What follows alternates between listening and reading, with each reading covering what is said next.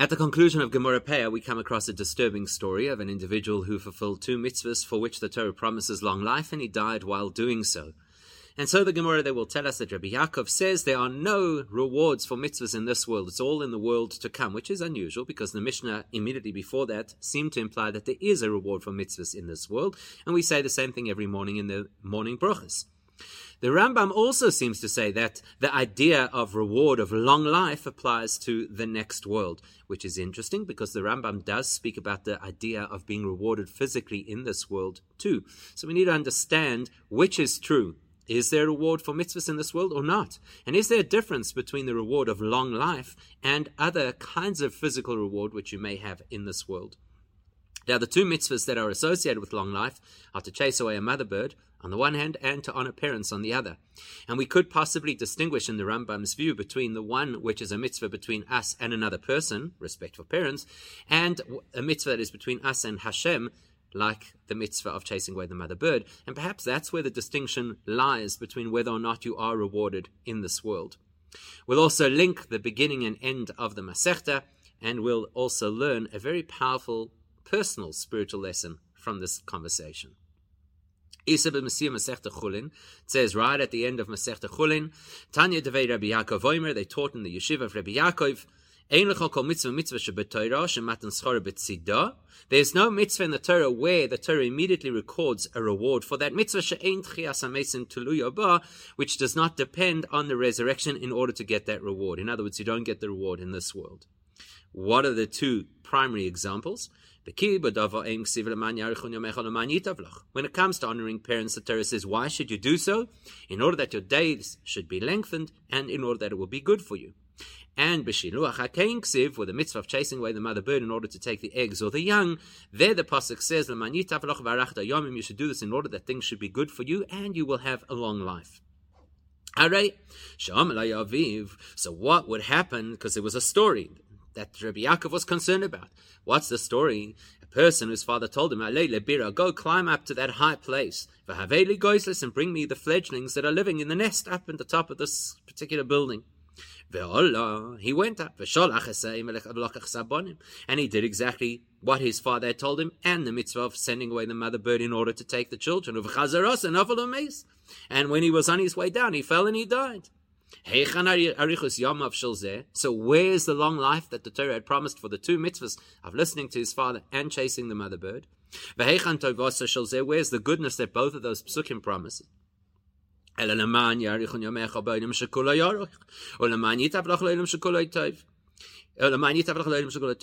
So therefore he concludes that when the Torah tells you that the mitzvah is in order that you should have a long life, it means at the time where life extends indefinitely, in other words, after the resurrection. And when it says that you'll have goodness, it means at the time when the world is only goodness. Ask the Gemara, says the Gemara, maybe that's not the case. Maybe that's not true. Maybe if a person is doing a mitzvah, they are protected and they have this long life. Says the Gemara, Rabbi Yaakov the Gemara says, no, Rabbi Yaakov actually saw such a case in front of his eyes, and then the Gemara says, well, perhaps the person didn't intend necessarily to have the right intentions. But the Gemara concludes, that in Rabbi Yaakov's view, there is no reward for mitzvahs in this world. So Rabbi Yaakov is clear, reward for mitzvahs only in the world to come. Now that's strange because of a Pashtas Mashmash Rabbi Yaakov Choylek al Divrei Stam Mishnah Le'el Sham. It sounds like Rabbi Yaakov is disagreeing with the Mishnah that immediately precedes this conversation, and the Mishnah is not assigned to a particular authority, which implies that everybody agrees with it. What does it say there? A little later in the Sikha we'll analyze the nature of this Mishnah, because it does seem to be 2 different topics, why they're both in the same Mishnah. But for now, let's just read it. Ma im mitzvah kalo shehike isar. What if there's a mitzvah that is so easy to do because the potential loss, i.e. not being allowed to take the mother as well as the eggs, is ki isar, like a small coin. And yet, for such an easy mitzvah, that things will be good for you and you will have a long life, how much more so will you get goodness and reward for doing the harder, more challenging mitzvahs in the Torah?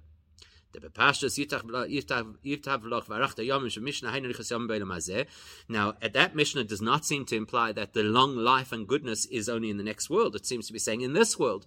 So why would Rabbi Yaakov contradict the Mishnah that appears and that he's commenting on. It appears right before his statement he's commenting on. Then a Mishnah we're much more familiar with. A Mishnah also that is not attributed to a particular author, so you have to assume that everybody agrees with it. In Peah, the one we say every day in our davening, that the following are the things that a person benefits from in this world.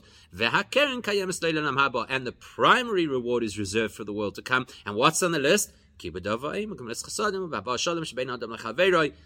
Right, various things, of which the first is kibud avayim, honoring parents. So, why is Rabbi Yaakov saying there's no reward for mitzvahs in this world when we seem to have two pieces of evidence from a primary source, the Mishnah, that say that we do? But on the other hand, we also find, though, that the Rambam paskins, which at face value seems to be the same thing as Rabbi Yaakov is saying, he says this, that the ultimate goodness which is reserved for tzaddikim is the life of the world to come. That is the kind of life that cannot be disturbed by death. And it's the kind of goodness that is not corrupted by any kind of bad. That's the pasuk. That's when it says that you will have goodness. It's referring to the future. And he continues me. Our tradition is that we have learned that Hashem, who will do good for you, that means in the world where everything is good. Same words as Rabbi Yaakov used. And that you'll have long life in the time where life is truly long, like Rabbi Yaakov said. And the Rambam continues on the theme a little bit later.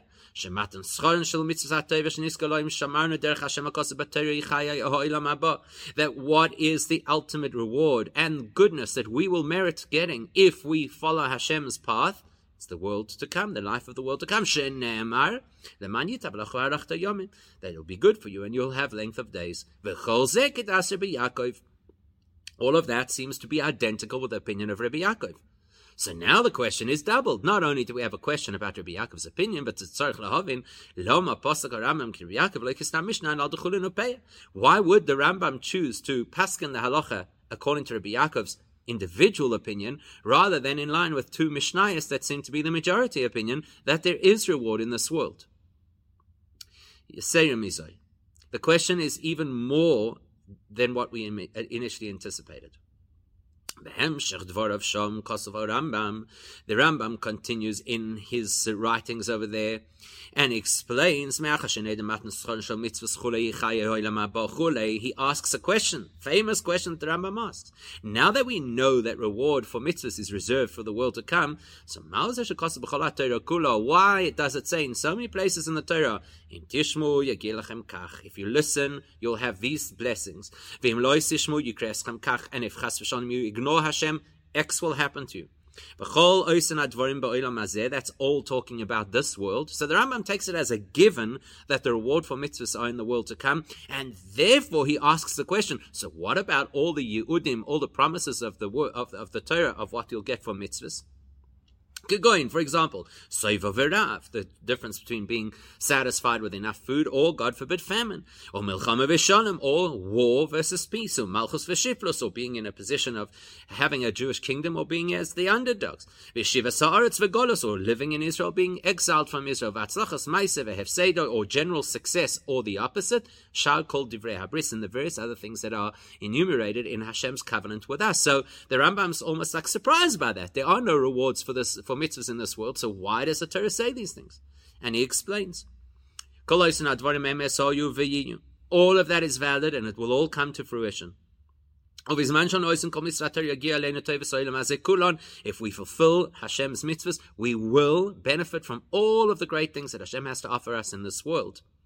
And if chas v'shalom we transgress what Hashem says, then God forbid we open ourselves up to all the negative things that could happen that are written in the Torah. Nonetheless, all of those wonderful things that could happen in our world, the rain at the right time, peace in our land, etc., that's not the ultimate reward for mitzvahs. And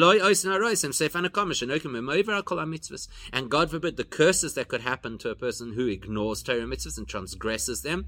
That's not the ultimate punishment or revenge, as he calls it, that could come against a person. This would be the way to create a clarity about how to understand this principle. Hashem gave us the Torah, and it is the tree of life, meaning you connect with it, you're plugged into life. Anybody who fulfills everything written in the Torah, and anybody who knows the Torah well, through the Torah and the observance of mitzvahs, the person will merit the world to come. And how much of an experience in the world to come you have will be relative to how much you have done of the mitzvahs and how well you have learned the Torah. And then the Torah says over and above that, so doing Torah mitzvahs gets you into Olam Haba. But if you do Torah mitzvahs with enthusiasm and joy, and a good spirit, and we become fixated on constantly learning Torah, then Hashem promises us over and above the reward in the next world, then Hashem will simply remove all the obstacles to fulfilling Torah mitzvahs in this world. That's not a reward, it's a facilitation. You're doing a good job, you're enthusiastic, so Hashem helps you along the way. So that you won't have illness or war or famine which could interfere, make it difficult to learn Torah and do mitzvahs. And then Hashem will shower us with all of the goodness that we need to support our endeavors to fulfill Torah and mitzvahs. Like, for example, having enough to eat and living in a peaceful environment and having wealth. Why? So that we won't spend so much of our time obsessed with things that the body needs, but rather to allow us to be free to learn Torah, and to do mitzvahs. And here's the kicker, in order that we should merit a portion in Olam Haba. So if that's not clear, I don't know what is. The Rambam's surprised at the notion that you get rewarded in this world, and then explains it's not a reward. Reward is reserved for Olam Haba. In this world, Hashem facilitates an easier passage, so you can do Torah mitzvahs better, so you can really get into Olam Haba.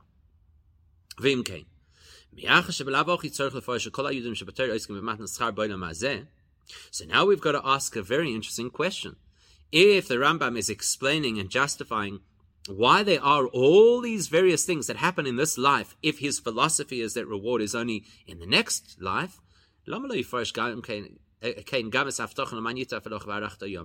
why doesn't he just, while he's about it, say, and part of that is to live a long life? Part of how Hashem facilitates you learning Torah and doing mitzvahs is that possible. Things will be good for you. Okay, that I've explained. You should have a long life as well. So something's weird here. It seems that the Rambam Dafka feels that long life cannot be physical as a reward for mitzvahs, and we need to understand why. So Maharsha Kosav. Let's have a look at the perspective of the Maharsha. And we'll try see if maybe the Maharsha could explain the Rambam's view. We'll conclude that it doesn't. What does the Maharsha say? You, Rabbi Yaakov, in the Gemara, you've just said that there's no reward for mitzvahs in this world. You'll ask, what about all the promises that the Torah gives of health and wealth and all those good things? So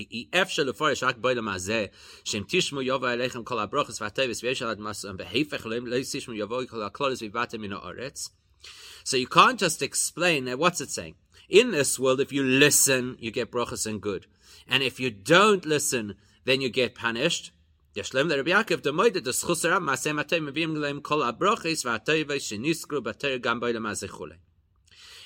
Yaakov would agree and say, you know what? On the whole, if the community generally does Torah mitzvahs, then the community generally lives in peace, has enough food, and has enough money, and all the other promises. When Rabbi Yaakov told us that there's no reward for mitzvahs in this world, he's talking on an individual basis. So the collective benefits from the collective mitzvahs. The individual only gets rewarded for mitzvahs in the next world. Maybe that's the Rambam's opinion too. The only problem is the Rambam makes zero mention of any distinction between an individual versus the community. So in other words, the Rambam clearly believes principally that reward is in the next world, and in this world there may be certain good things that Hashem gives us to allow us a better chance of doing Torah and mitzvahs. One last question about the Rambam, and that is, it is interesting that the Gemara, Rabbi Yaakov quoted two psukim, one from Kibud Avayim and one from Shiluach HaKain, about the concept of having a long life, and the Rambam only quoted one. We have to understand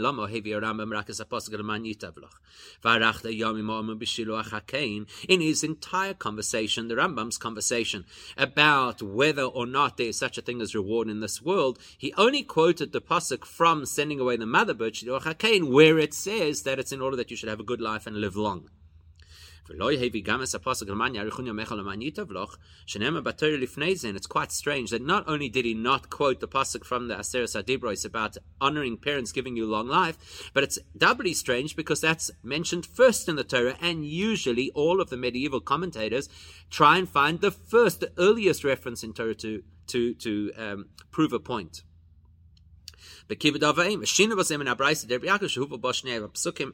that, obviously, it's strange that the Rambam is speaking differently to the Brisa of Rabbi Yaakov, which brought both psukim, so we need to understand why. And that will actually be a clue, because that's the first time we realize that in the Rambam's view, there must be a difference between the nature of the mitzvah of honoring parents and the nature of the mitzvah of Shiluach HaKain. So that difference is going to play out in how we get to understand all of this. But before we can understand, as is the typical way of Jewish learning, we have to ask ourselves another question. We'll understand this by first analyzing this question. If Rabbi Yaakov wanted to make his point, which is that you are not rewarded for mitzvahs in this world, why did he need two proofs for it? Surely you make your point to bring a proof and that's satisfactory. So, why did Rabbi Yaakov feel it necessary to emphasize that both when the Torah tells us about honoring parents, it does not literally mean long life in this world, and also when it tells us about Shiluach HaKain, it also does not mean long life literally in this world? Should you make your point once and we get it and we understand it? You're going to say, well, it's because Rabbi Yaakov saw a particularly disturbing story, and that story of it happened to be a story that incorporated both honoring a father and Shiluach HaKain. That doesn't answer the question. It actually is part of the question. Why did the Gemara actually have to even tell us that much information, that the son had fulfilled two mitzvahs? Even if the Gemara had just said there was a story of a child who went to send away a mother bird and died in the process, that would have been good enough. Would be enough proof of the fact that there is no reward for mitzvahs in this world. Why do I need to know that level of detail that this young man, this child, had actually fulfilled two mitzvahs for which the Torah had promised long life? It's actually irrelevant, because the principle is either you're rewarded in this world or you're not. Or to look at it from the opposite angle. Yes, of course, Rabbi Yaakov is referring to a story that he actually witnessed, and that story happened to include two mitzvahs. Was still a question. How do I know from that particular story that there is no reward for mitzvahs in this world? Maybe I don't know enough about that story. Maybe that young child wasn't looking to fulfill a mitzvah. Maybe this child didn't have a foggiest clue or intention to want to fulfill the mitzvahs. Maybe that's why he wasn't rewarded, because he wasn't planning to do a mitzvah.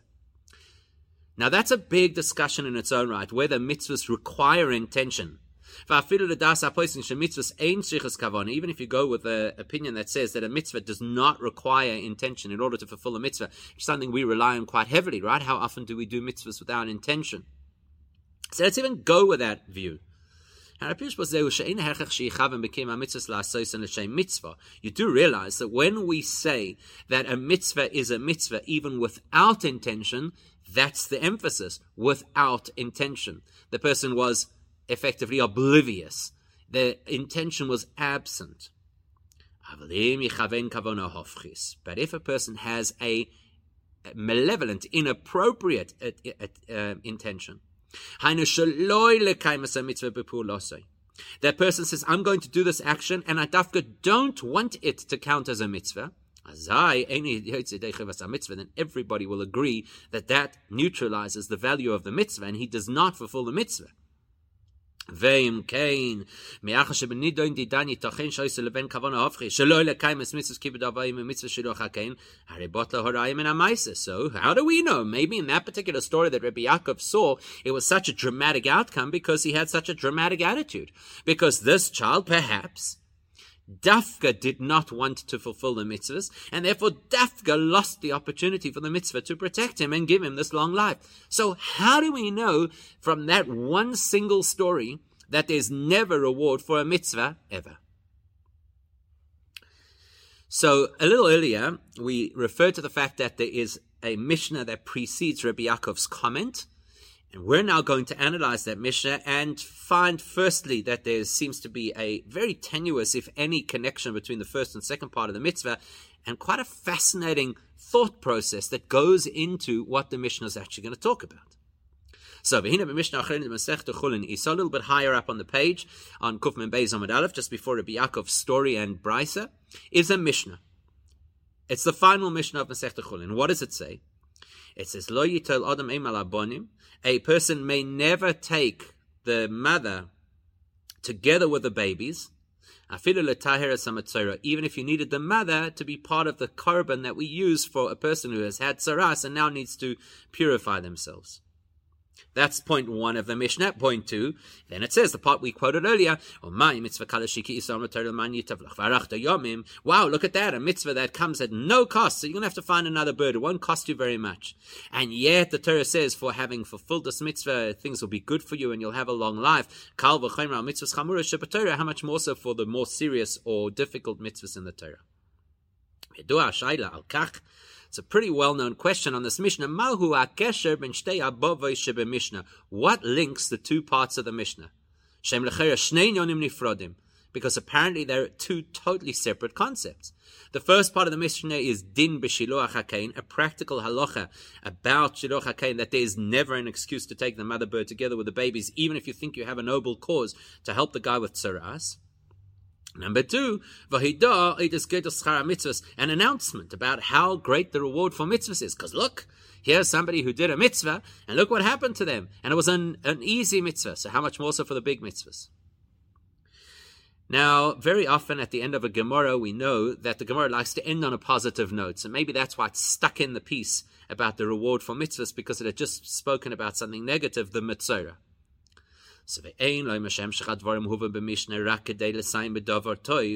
Please don't argue that the only reason the Mishnah put in the part about reward for mitzvahs is to end on a positive note, so as not to end the whole Masechta Chulin with the word mitzvah, which of course has a negative connotation. Because if that were the case, didn't have to be a single Mishnah. You could have had one Mishnah about the law of the mitzvah and a different Mishnah that spoke about the value of reward. Especially when you consider that the Mishnah uses a conjunction, avav. So it tells you the halacha about not taking this mother bird even for a mitzvah, and it also straight away goes into the conversation about the value and reward of mitzvahs. And Gam Tzorch one other thing to understand, the Divrei HaMishnah, Shenemedim Kal V'chomer Mitzvah Shiluach HaKein She'arim HaMitzvahs, if, as the Mishnah proposes, we're going to develop a Kal V'chomer, a logical progression from an easy mitzvah like Shiluach HaKein to all the other mitzvahs, well, if it's so logical, then why did the Torah have to spell out with Kibud Avayim, which is one of the most serious mitzvahs in the Torah, tell me again that you'll have long life? I could just work it out from the Shiluach HaKein. So this is the hinge for the entire explanation of what's going on over here. Whether or not we believe that there's reward for mitzvahs in this world, Rabbi Yaakov seems to say clearly not. The Rambam apparently also says not, but they say it in different ways, which indicates that they actually are not saying an identical thing. Versus the Mishnah at the beginning at the beginning of this conversation, and the Mishnah in Peah, they both seem to say that there definitely is reward in this world. So in order to understand that, let's look at this. Let's understand the psychology of why we're even entering the conversation. Why would you think that it's a good idea to take the mother bird together with the young in order to help the Metzora if the Torah says you're just not allowed to take the mother bird together with the young? So Yalfina b'Gemara, the prohibition against taking the mother bird for the Metzora, the Gemara derives from Miyitra Loshan, Shaleach Teshalach. So the Gemara says it's because when the Torah introduces the law of Shiluach HaKein, it doesn't just say Shaleach, send away the mother bird. It says Shaleach Teshalach. The second word is a repetition, and it's out of that repetition that the Gemara says the following. Ein li elu lidvar horoshus. When the Torah tells me Shaleach, send away the mother bird, I know that means if I personally want the mother bird for my own personal use, I'm not allowed to take it. Litvara mitzvah minayin. From where do I know that if I need that mother bird for a mitzvah, like the Metzora who needs a korban in order to purify himself, how do I know I'm not allowed to take this mother bird? That's why the Torah used the second word, teshalach, to tell me under any circumstances, no matter how noble the cause, you're never allowed to take the mother bird together with her young. The Gemara then gets into the detail of this and says this. The Mari, we're talking about a case that the person took the young thinking he was going to send away the mother bird. Now that's relevant because as far as Shiluach HaKein is concerned, it's a double-edged mitzvah. On the one hand, there's a prohibition that you may not take the mother bird together with the young. That's a mitzvah, a negative commandment. And in addition to that, there's a positive mitzvah, shaleach teshalach, certainly send away the mother bird. This guy's now taken the young, and at that point he had the intention to send away the mother bird. So he has not transgressed the do not take the young, because he took the young in an appropriate fashion. Now there's only a single positive mitzvah to send the mother bird away, and there's a single positive mitzvah to help the Metzora. So you would think we have a principle which teaches that peace is such a big deal that Hashem was even willing to have his name erased for the sake of peace, particularly between husband and wife in the case of the Soita. And this fellow who has tsaras cannot be intimate with his wife, so there is pressure on their marriage. I'd think, what follows logically, seeing as this man currently cannot be intimate with his wife, which is a positive mitzvah in the Torah, that he owes her oina, the conjugal rights. So you might think that his positive requirement to be with his wife overrides the positive requirement to now chase away the mother bird after I've already taken the young. Komash Melon, says the Gemara, therefore the Torah says, Shaleach teshalach, to emphasize that even when you believe, not only that you want to help a guy in distress, but you believe he has a mitzvah to fulfill, and maybe I should be allowed to facilitate his mitzvah by ignoring this mitzvah. No, Shaleach teshalach, under all circumstances you are required to send away the mother bird. Now, of course, the Gemara is learning this straight out of the words of the pasuk. Still, in spite of the fact that it's obviously based on the words of the Torah, that doesn't mean it has no logical basis. And we're going to analyze the not logical basis, or perhaps we can call it the psychological basis, because what we're going to discover is that embedded in the concept of Shiluach HaKein is an element of compassion. Tanan, Mishnah teaches us, quite a well-known Mishnah. If a person in the course of their davening says, God, may you have mercy as you do over the nest of the birds, because you tell us we have to chase away the mother, meshatkin oiso, we silence such a person. It's not an appropriate way to daven.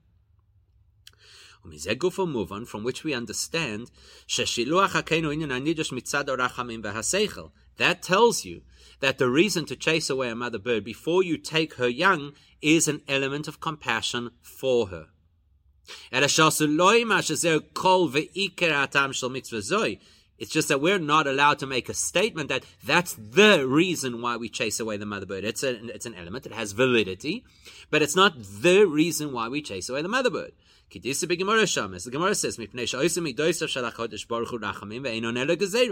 because then that makes it sound like what Hashem decides is humanly understandable, compassion, relatable features, like as if Hashem feels as we do, rather than saying this is Hashem's infinite wisdom and He decrees accordingly. We find that many people, like the Rambam in Moreh Nevuchim, argue that there are various logical, compassionate reasons to send away the mother bird. So what do we see? That in spite of the fact that you and I will keep a mitzvah because Hashem said so, there is a logical basis to say, and built into that mitzvah, this mitzvah of sending away the mother bird, is an aspect of compassion. Now here comes the logic. Purifying the person who has taras is also an act of compassion. Al ha'adam, for that individual, gadol shalom shebein ish liishtay shari amra teir shmoish al kadosh baruch hu shenichta b'kedusha yimoche al hamayim v'hay mitzayra asa b'tashma amita v'cholu. Because the logic is, we know that Hashem was willing to allow His holy name to be dissolved in water and erased in order to hopefully bring back a couple who's fallen on bad times. Their marriage is on the rocks. Hopefully we can bring them back together. So likewise, let's apply the same compassion to this person who has tzaras, and let's be compassionate to him, allow him to be back with his wife. If that's the logic, if the two mitzvahs come head to head, the mitzvah to help a person compassionately because he can't be with his family, and the mitzvah to send away the mother bird, compassion for the bird, who's going to take priority? If I've got compassion for a human versus compassion for an animal, which one should take priority?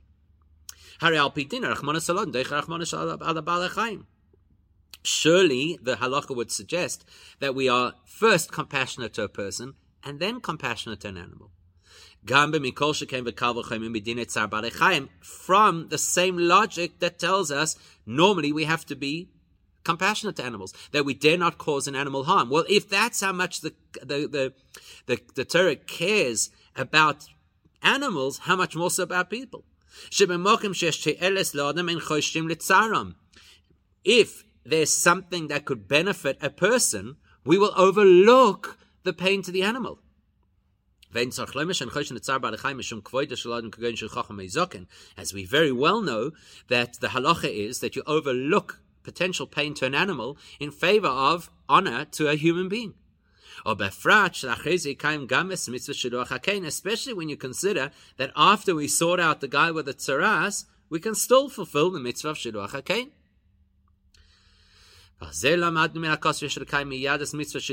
And therefore, in spite of the fact you might come up with all these wonderful logical arguments to say, ignore Shiluach HaKein now because we've got the tzaras man to look after, comes along the Torah and says, no, that's not a valid argument, and Shiluach HaKein has to happen. And perhaps if you want to look for a logical reason, here's a logical reason. Because sometimes the Torah will challenge us to do that which does not come naturally for us in order that we could grow as people.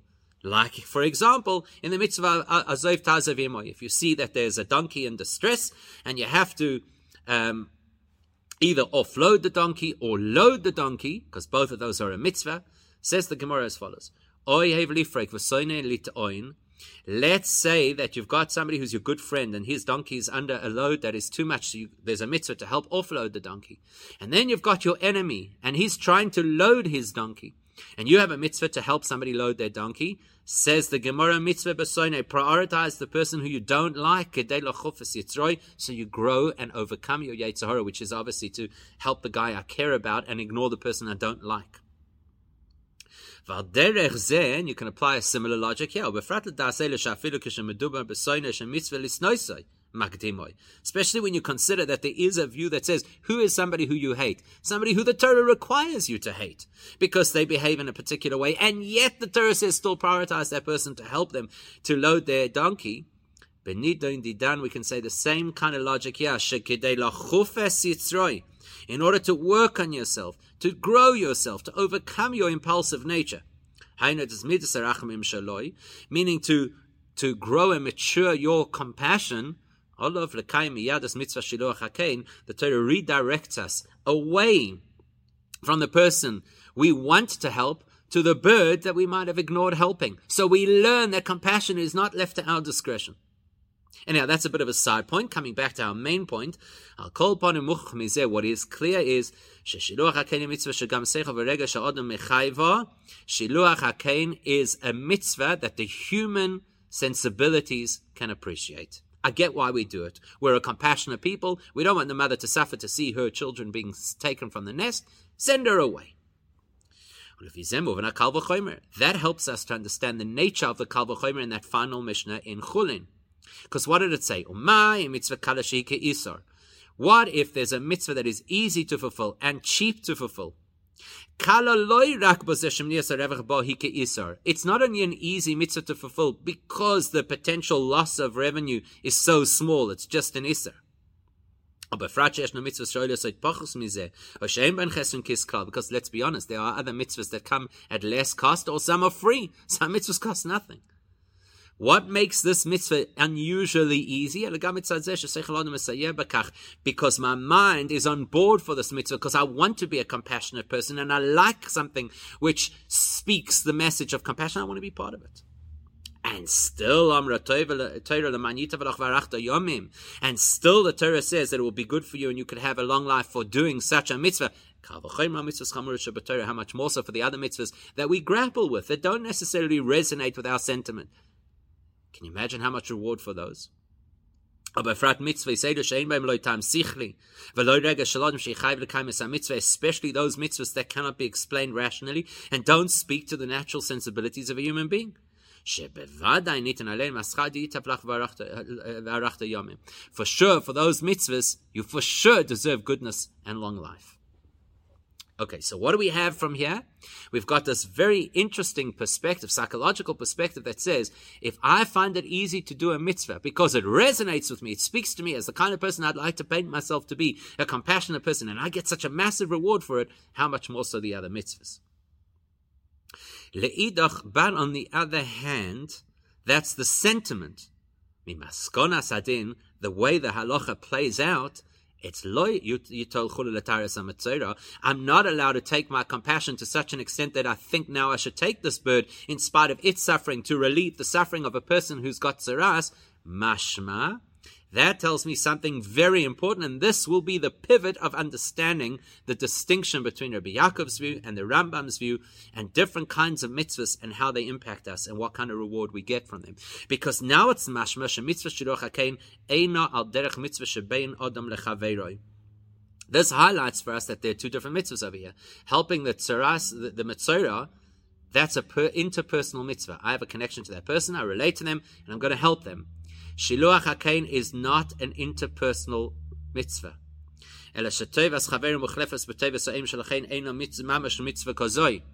Basically, what we're seeing over here is that the Torah has instructed us that we substitute the goodness for this person and instead focus on the goodness for the bird.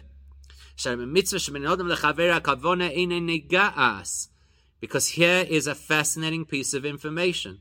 When I do good for another person, my intention is irrelevant. The most important thing is the action. The goodness that person will receive. If you give money to a beggar, the beggar, it's not going to psychoanalyze you. He got the money, he's happy, that's what he needed. So therefore, if Shiluach HaKain was only an interspecies mitzvah and was only about the care for the good of the mother bird,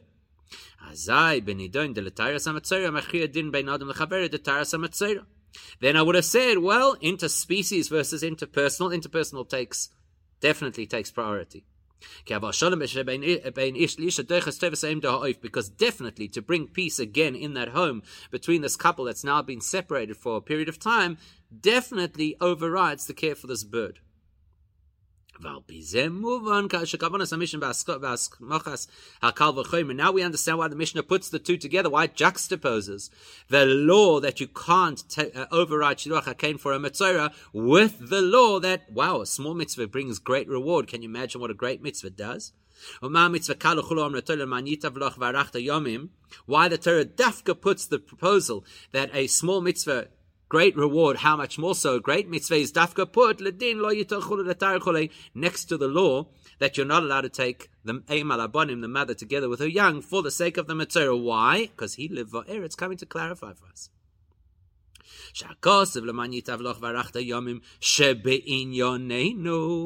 That this particular promise of life being good and long life is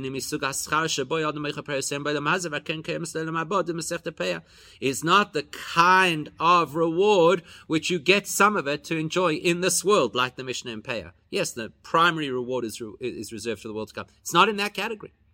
Here's the pivot.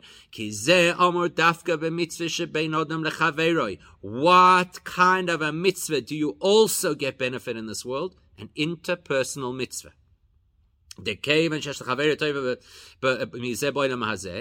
Because your friend benefits from your deed in this world, so mida keneged mida, you get some of the reward in this world. But sending away the mother bird, the focus of that mitzvah is not the good that will come to the mother bird, rather the fact that you are doing what Hashem wants. How do we know that?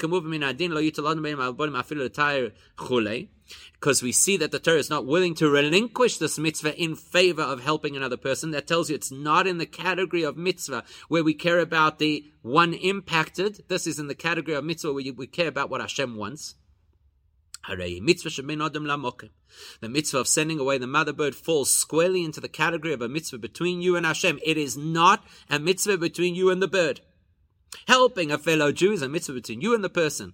Sending away the mother bird is between you and God. So in this story, in this kind of a mitzvah between you and God, the reward is only in the world to come. So now we have some clarity. When do you get rewarded in this world? For a mitzvah bein adam lachaveiroi. When do you get rewarded only in the world to come? Mitzvah bein adam lamokim. And therefore the pasuk that promises long life for honoring parents is not part of this conversation about the Shiluach HaKein. Because honoring parents is an interpersonal mitzvah for which a person also enjoys benefit in this world. Now that we know this distinction between the kind of mitzvahs of Bein Adam L'Chavero and mitzvahs Bein Adam L'Makom, and that only Adam L'Chavero is rewarded also in this world, and Bein Adam L'Makom only in the next world, that explains why we're now in the next discussion, the Brisa. Tanya de Rabbi Yaakov Omer v'chulei, the quotation of Rabbi Yaakov in the Brisa. Of Idvora Mevi Raisha Schar Mitzvah B'Ayam Aleka Mizeh Shenofel Umeis. Where Rabbi Yaakov is of the view that there is no reward for mitzvahs in this world. How do I know? Because look at the story of the man, the kid, who climbed a ladder, fell down and died.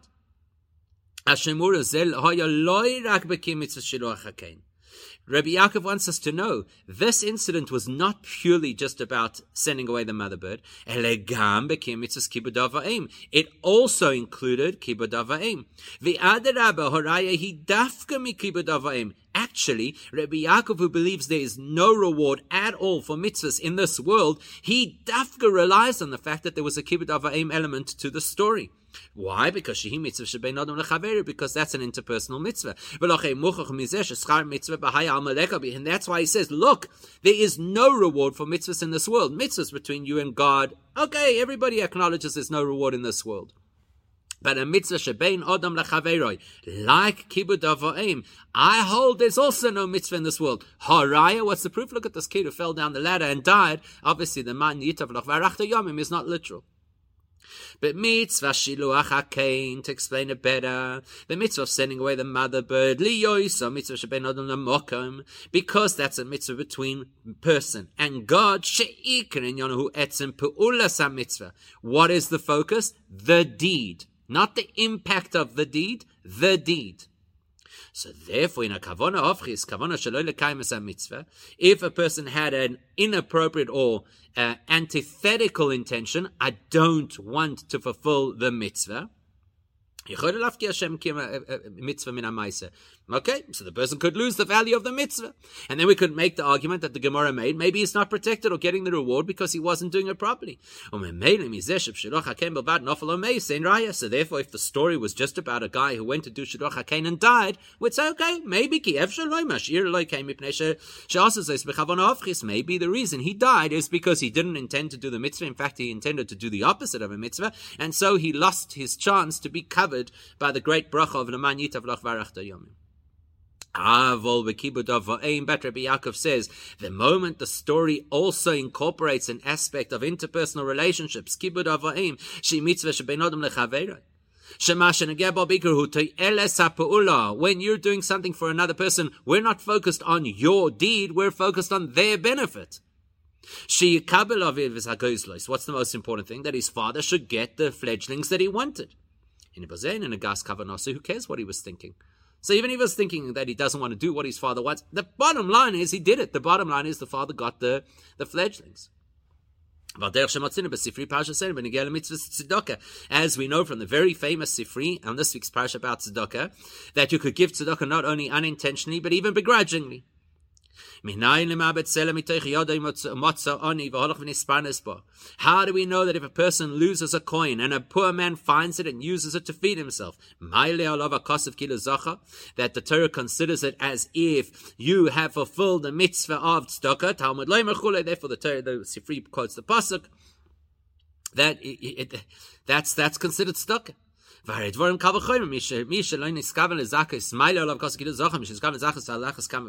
Sifri says, so look at that. Imagine a person who did not intend to fulfill the mitzvah and gets the credit of the mitzvah. How much more so somebody who does intend? But let's analyze this. What's it like to lose money? When a person loses money, it's not just that they are oblivious to the intention of fulfilling a mitzvah. He's upset to have lost the money. He wishes not to have lost the money. He's angry that he lost the money, and still he's fulfilling the mitzvah. Because it's a mitzvah shebein adam lachaveroi, and the intention of this mitzvah is that money reaches the poor man, not your intention.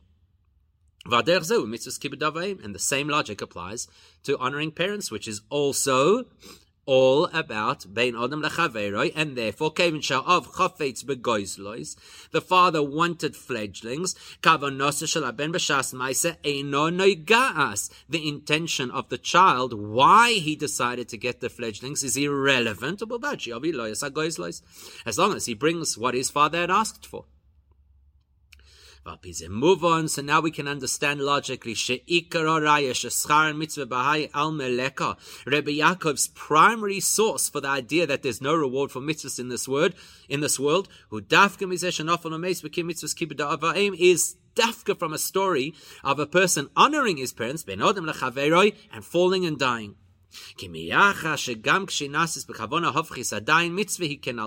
whatever his intentions will not in any way corrupt the mitzvah. So you could argue Shiluach HaKein is not protected because he didn't want to do a mitzvah. But Kibud Ava'im, you cannot argue that. The fact that he's doing what the parent wants is what counts. It is considered a mitzvah, and look, the reward does not manifest in this world. Therefore, says Rabbi Yaakov, you have no other choice but to say that when it says that you'll have a long life, it means in the time when life extends forever.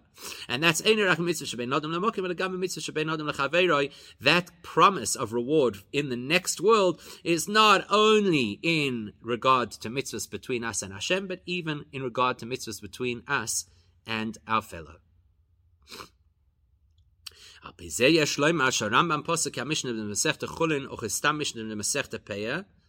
And therefore we could say the Rambam says things a little differently and actually does follow the Stam Mishnayos of Chulin and Peah. Sherak mitzvahs misuyamos, because the Rambam understands both of those Mishnayos to mean that there are certain classes of mitzvahs. In other words, any mitzvah that falls under the category of an interpersonal mitzvah, then yes, you will enjoy some of the benefits in this world. But all other mitzvahs which are between us and Hashem, then we say, then when the Torah says that things will be good for you, it means in the time when life is unadulterated good. And when it says that you'll live long, it means in the time when life continues uninterrupted. Now it's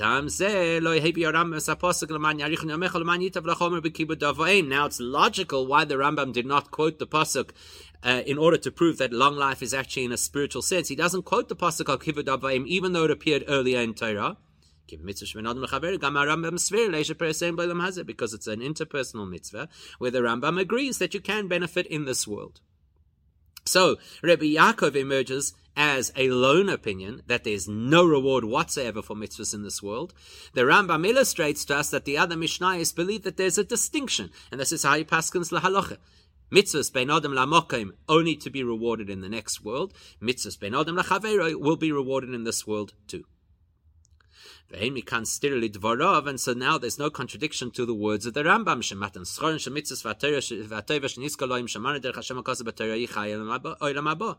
The Rambam's not contradicting himself, even though he said that the reward for mitzvahs is in the next world. Because he believes that. Because the real main reward for all mitzvahs is in Olam Haba. As the Mishnah in Peah says, HaKeren Kayemes Olam Haba, the principal reward is reserved for the next world.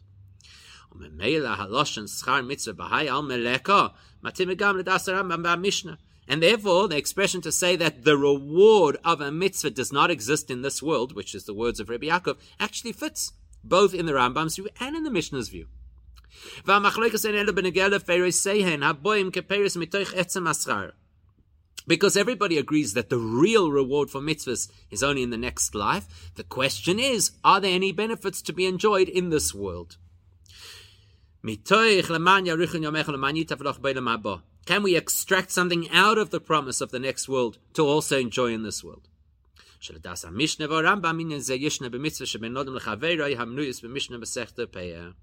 Because according to the Mishnah and the Rambam, those mitzvahs that are interpersonal do have peiros, they do have benefit in this world.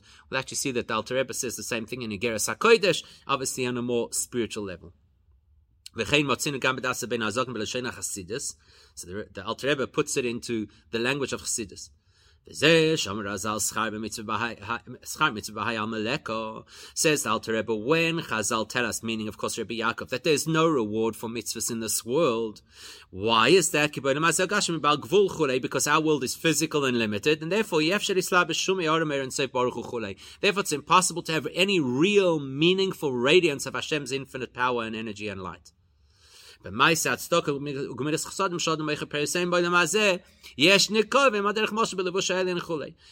do mitzvahs that interface with other people, like tzedakah, gemilas chesadim, and other interpersonal mitzvahs, then it's almost like there's some holes in the curtain that allow a little bit of a ray of light through, that allow some of Hashem's incredible so-called right arm of kindness to seep through. And that gives a person, that allows a person benefit in this world, even if the benefit is physical long life. So the Alter Rebbe is effectively saying our world is not designed to handle the real reward of mitzvahs, but a mitzvah opens portals so that at least some of that can seep through into our lives and we get brachas in our lives. That's exactly aligned with the Rambam, which is exactly aligned both with the Mishnah in Chulin and the Mishnah in Peah, which is different to Rabbi Yaakov, because because Rabbi Yaakov is of the view that you never benefit from a mitzvah in this world. Not only do you not get the main reward in this world, you don't even get the offshoots either. Now, all of this obviously has been a conversation around reward for mitzvahs. Yet, there's another principle as well, that sometimes Hashem does things for us, not as a reward, but as a facilitation to allow us to perform more mitzvahs. Everything discussed so far is about reward for mitzvahs. Schar means a side element which you get for having done a mitzvah. But when the Torah promises us peace, money, rain, etc., that's not a side issue, a benefit for having fulfilled the mitzvahs. They are integral to Hashem's instruction to us to do mitzvahs. Let's say, for argument's sake, a person acquired a slave. The requirement, according to Torah, is that the owner has to supply the slave with all of his needs. Why? So that the slave can do his job. Which means that if that slave now turns around and says, but I want to do more, I want to be more dedicated, well, then the response of the Adon, of the master, is, sure, you want to serve me more? I'll give you more. In order that that person will serve better, you support him better.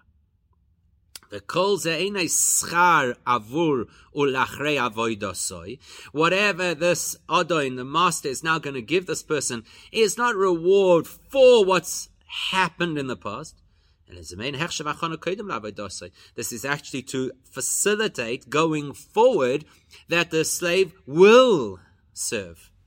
Exactly the same thing applies with us. Like the Rambam said, Hashem gave us this Torah, which is a tree of life. Naturally,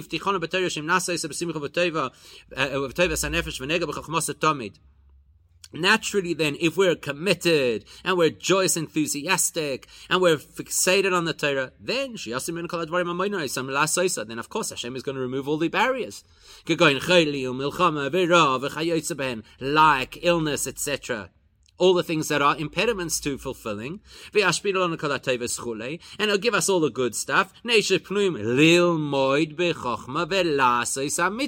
so that we can, to facilitate us learning Torah and doing mitzvahs, not to reward us for having done Torah mitzvahs, to facilitate that we can furthermore do mitzvahs. But and of course the corollary also applies. It's not a side benefit. It's needed, it's fundamental. Because Hashem instructed us to do Torah mitzvahs, it is required for him to help facilitate us. And every mitzvah is equally in the same category, needs Hashem to smooth the path for us. Follow the logic. The logic says that Hashem gives us these good things so we could do mitzvahs. So it doesn't matter which mitzvah then. This is actually the difference between what qualifies as reward for mitzvahs and what qualifies as the promises for good things in this world. All the good things that Hashem promises us in this world so we can fulfill Torah mitzvahs, they are Kedivrei HaRambam, as the Rambam says,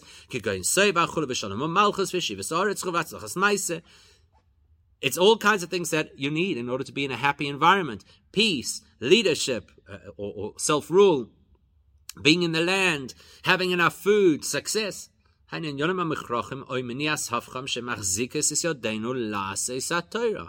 are all things that are necessary so that we can fulfill the Torah. But the reward of a mitzvah, that's a whole different category. It's beyond anything of this world. In Yonim Nosafim Shenosin HaKadosh Baruch Hu Harbe Yosim and Achrechios Shel Adam. That's what Hashem gives us, which is exponentially beyond what a human being needs. And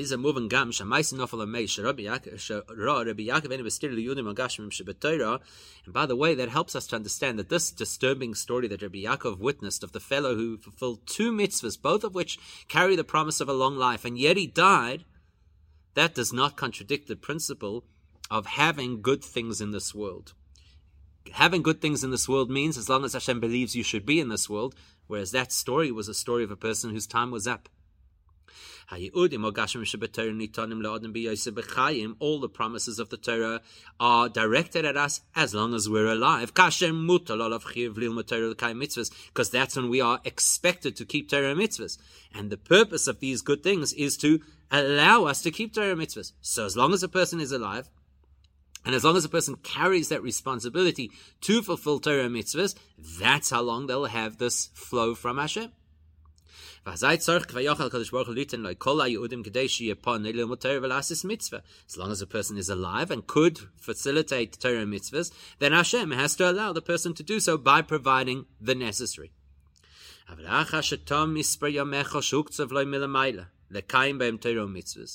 But when a person's time is up, the allocated years that Hashem gave the person to fulfill Torah mitzvahs are now over. There's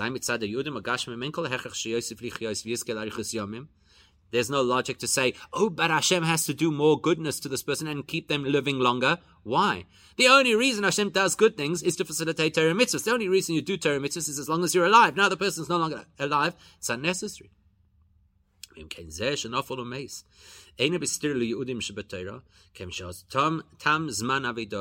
So therefore this person who fell and died, it's no undermining of the fact that he has to have good in his life to fulfill Torah mitzvahs. Why? Because he's no longer required to fulfill Torah mitzvahs.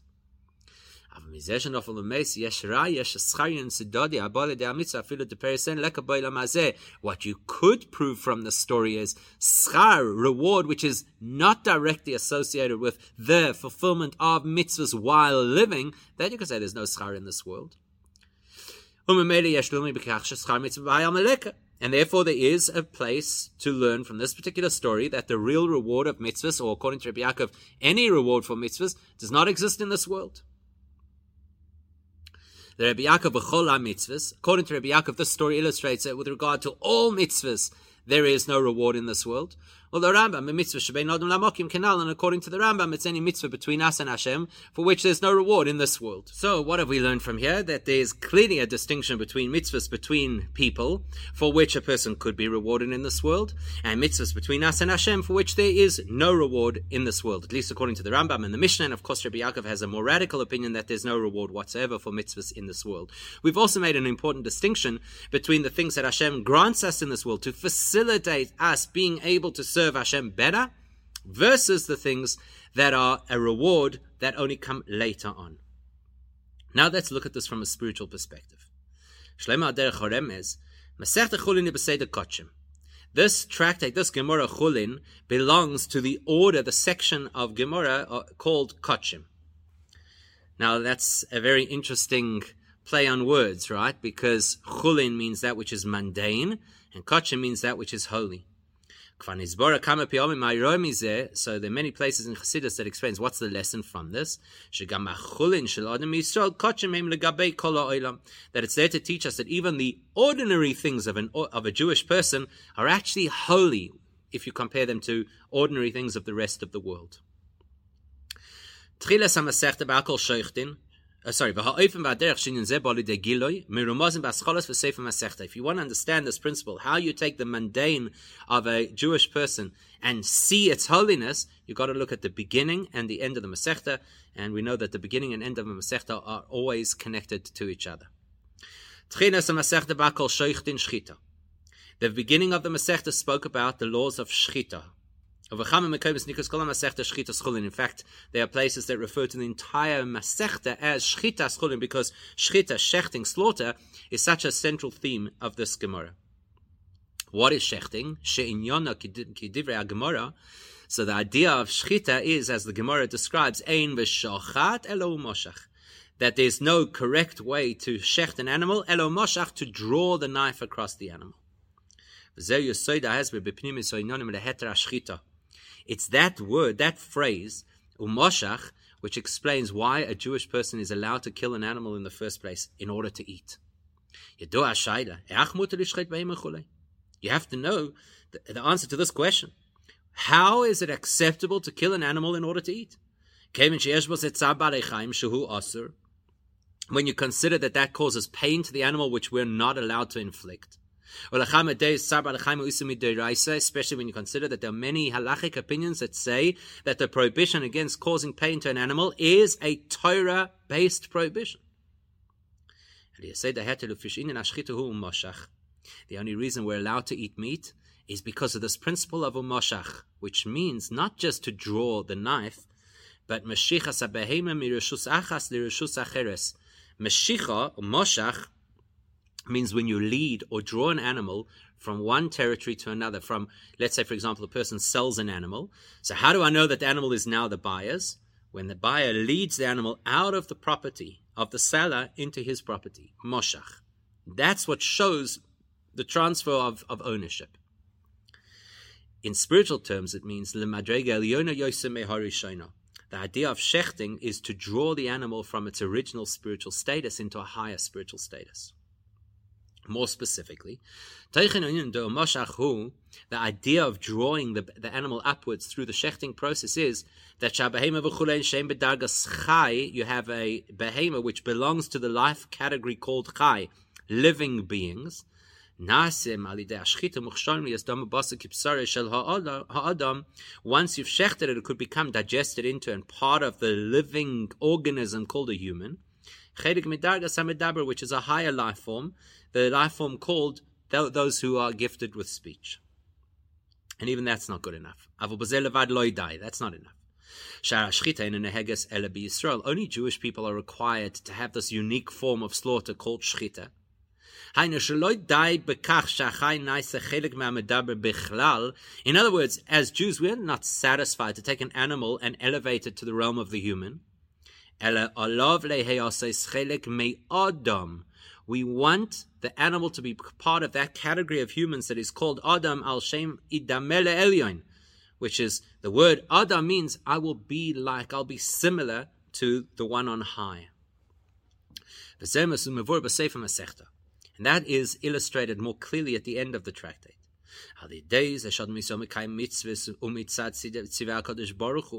When a Jewish person fulfills a mitzvah, and not just because they think it's a nice idea, but because this is what Hashem instructed, that person then overwhelms their personal Yetzer Hara. Then not only do you take a piece of meat and elevate it to a higher status, but you take your own personal animal, your nefesh habahamis, and elevate it to a higher status.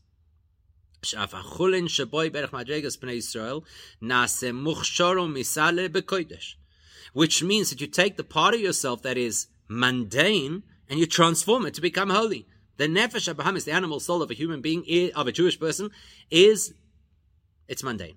It's focused on the mundane, eating, sleeping, and whatever. And I'm taking it and elevating it to holiness. I elevate my nefesh habahamis to become part of my nefesh elikis. And that's why I will be called Adam, meaning I am similar to the one on high, to Hashem himself. When we succeed in elevating ourselves, that in turn elevates the world around us, the animal kingdom around us, into the holiness of the spiritual, of the neshama of the Jewish people. And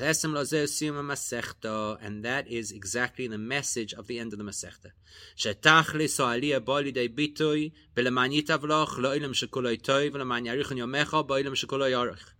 That what is the ultimate state? What is the ultimate experience of holiness and spirituality? Long life and goodness.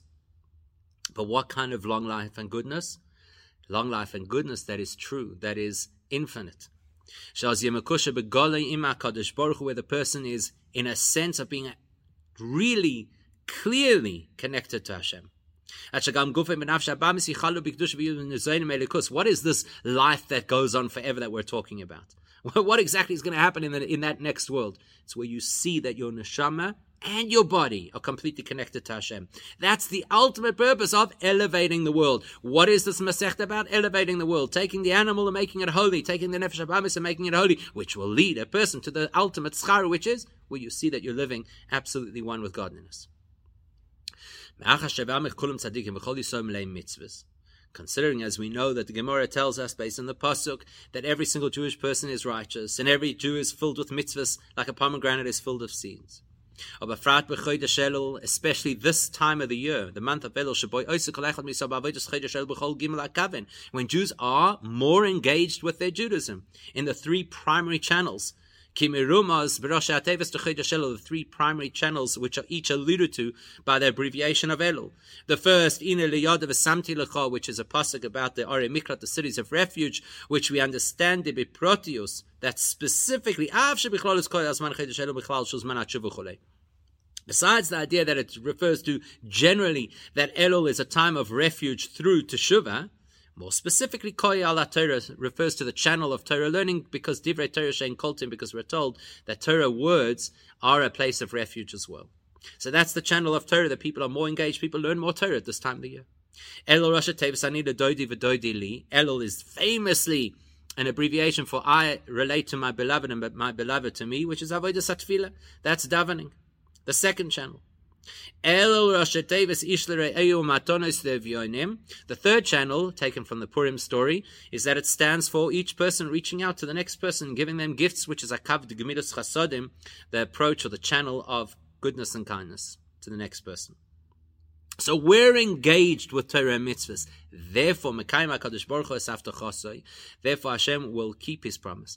And give every one of us. In addition to all the things that Hashem promises that will be good for us to facilitate Torah and mitzvahs. That we should have satisfaction and peace and enough gold and silver. So we could be free of stress and worry to be able to focus completely on Torah and mitzvahs. Besides that, gam schar mitzvah. Hashem will fulfill His promise and also give us the rewards for the mitzvah shakern kayemes le'ilam haba, of which the core product is reserved for the next world. But we still get benefit in this world. Because amongst the many mitzvahs that we do, especially at this time of the year, are mitzvahs which the Mishnah and Peah tells us we get to enjoy the benefits in this world too. What benefits? That we should literally have long life in this world. We should all have a and a good and sweet year, in revealed good that you can identify and experience down here in the tangible world in our reality.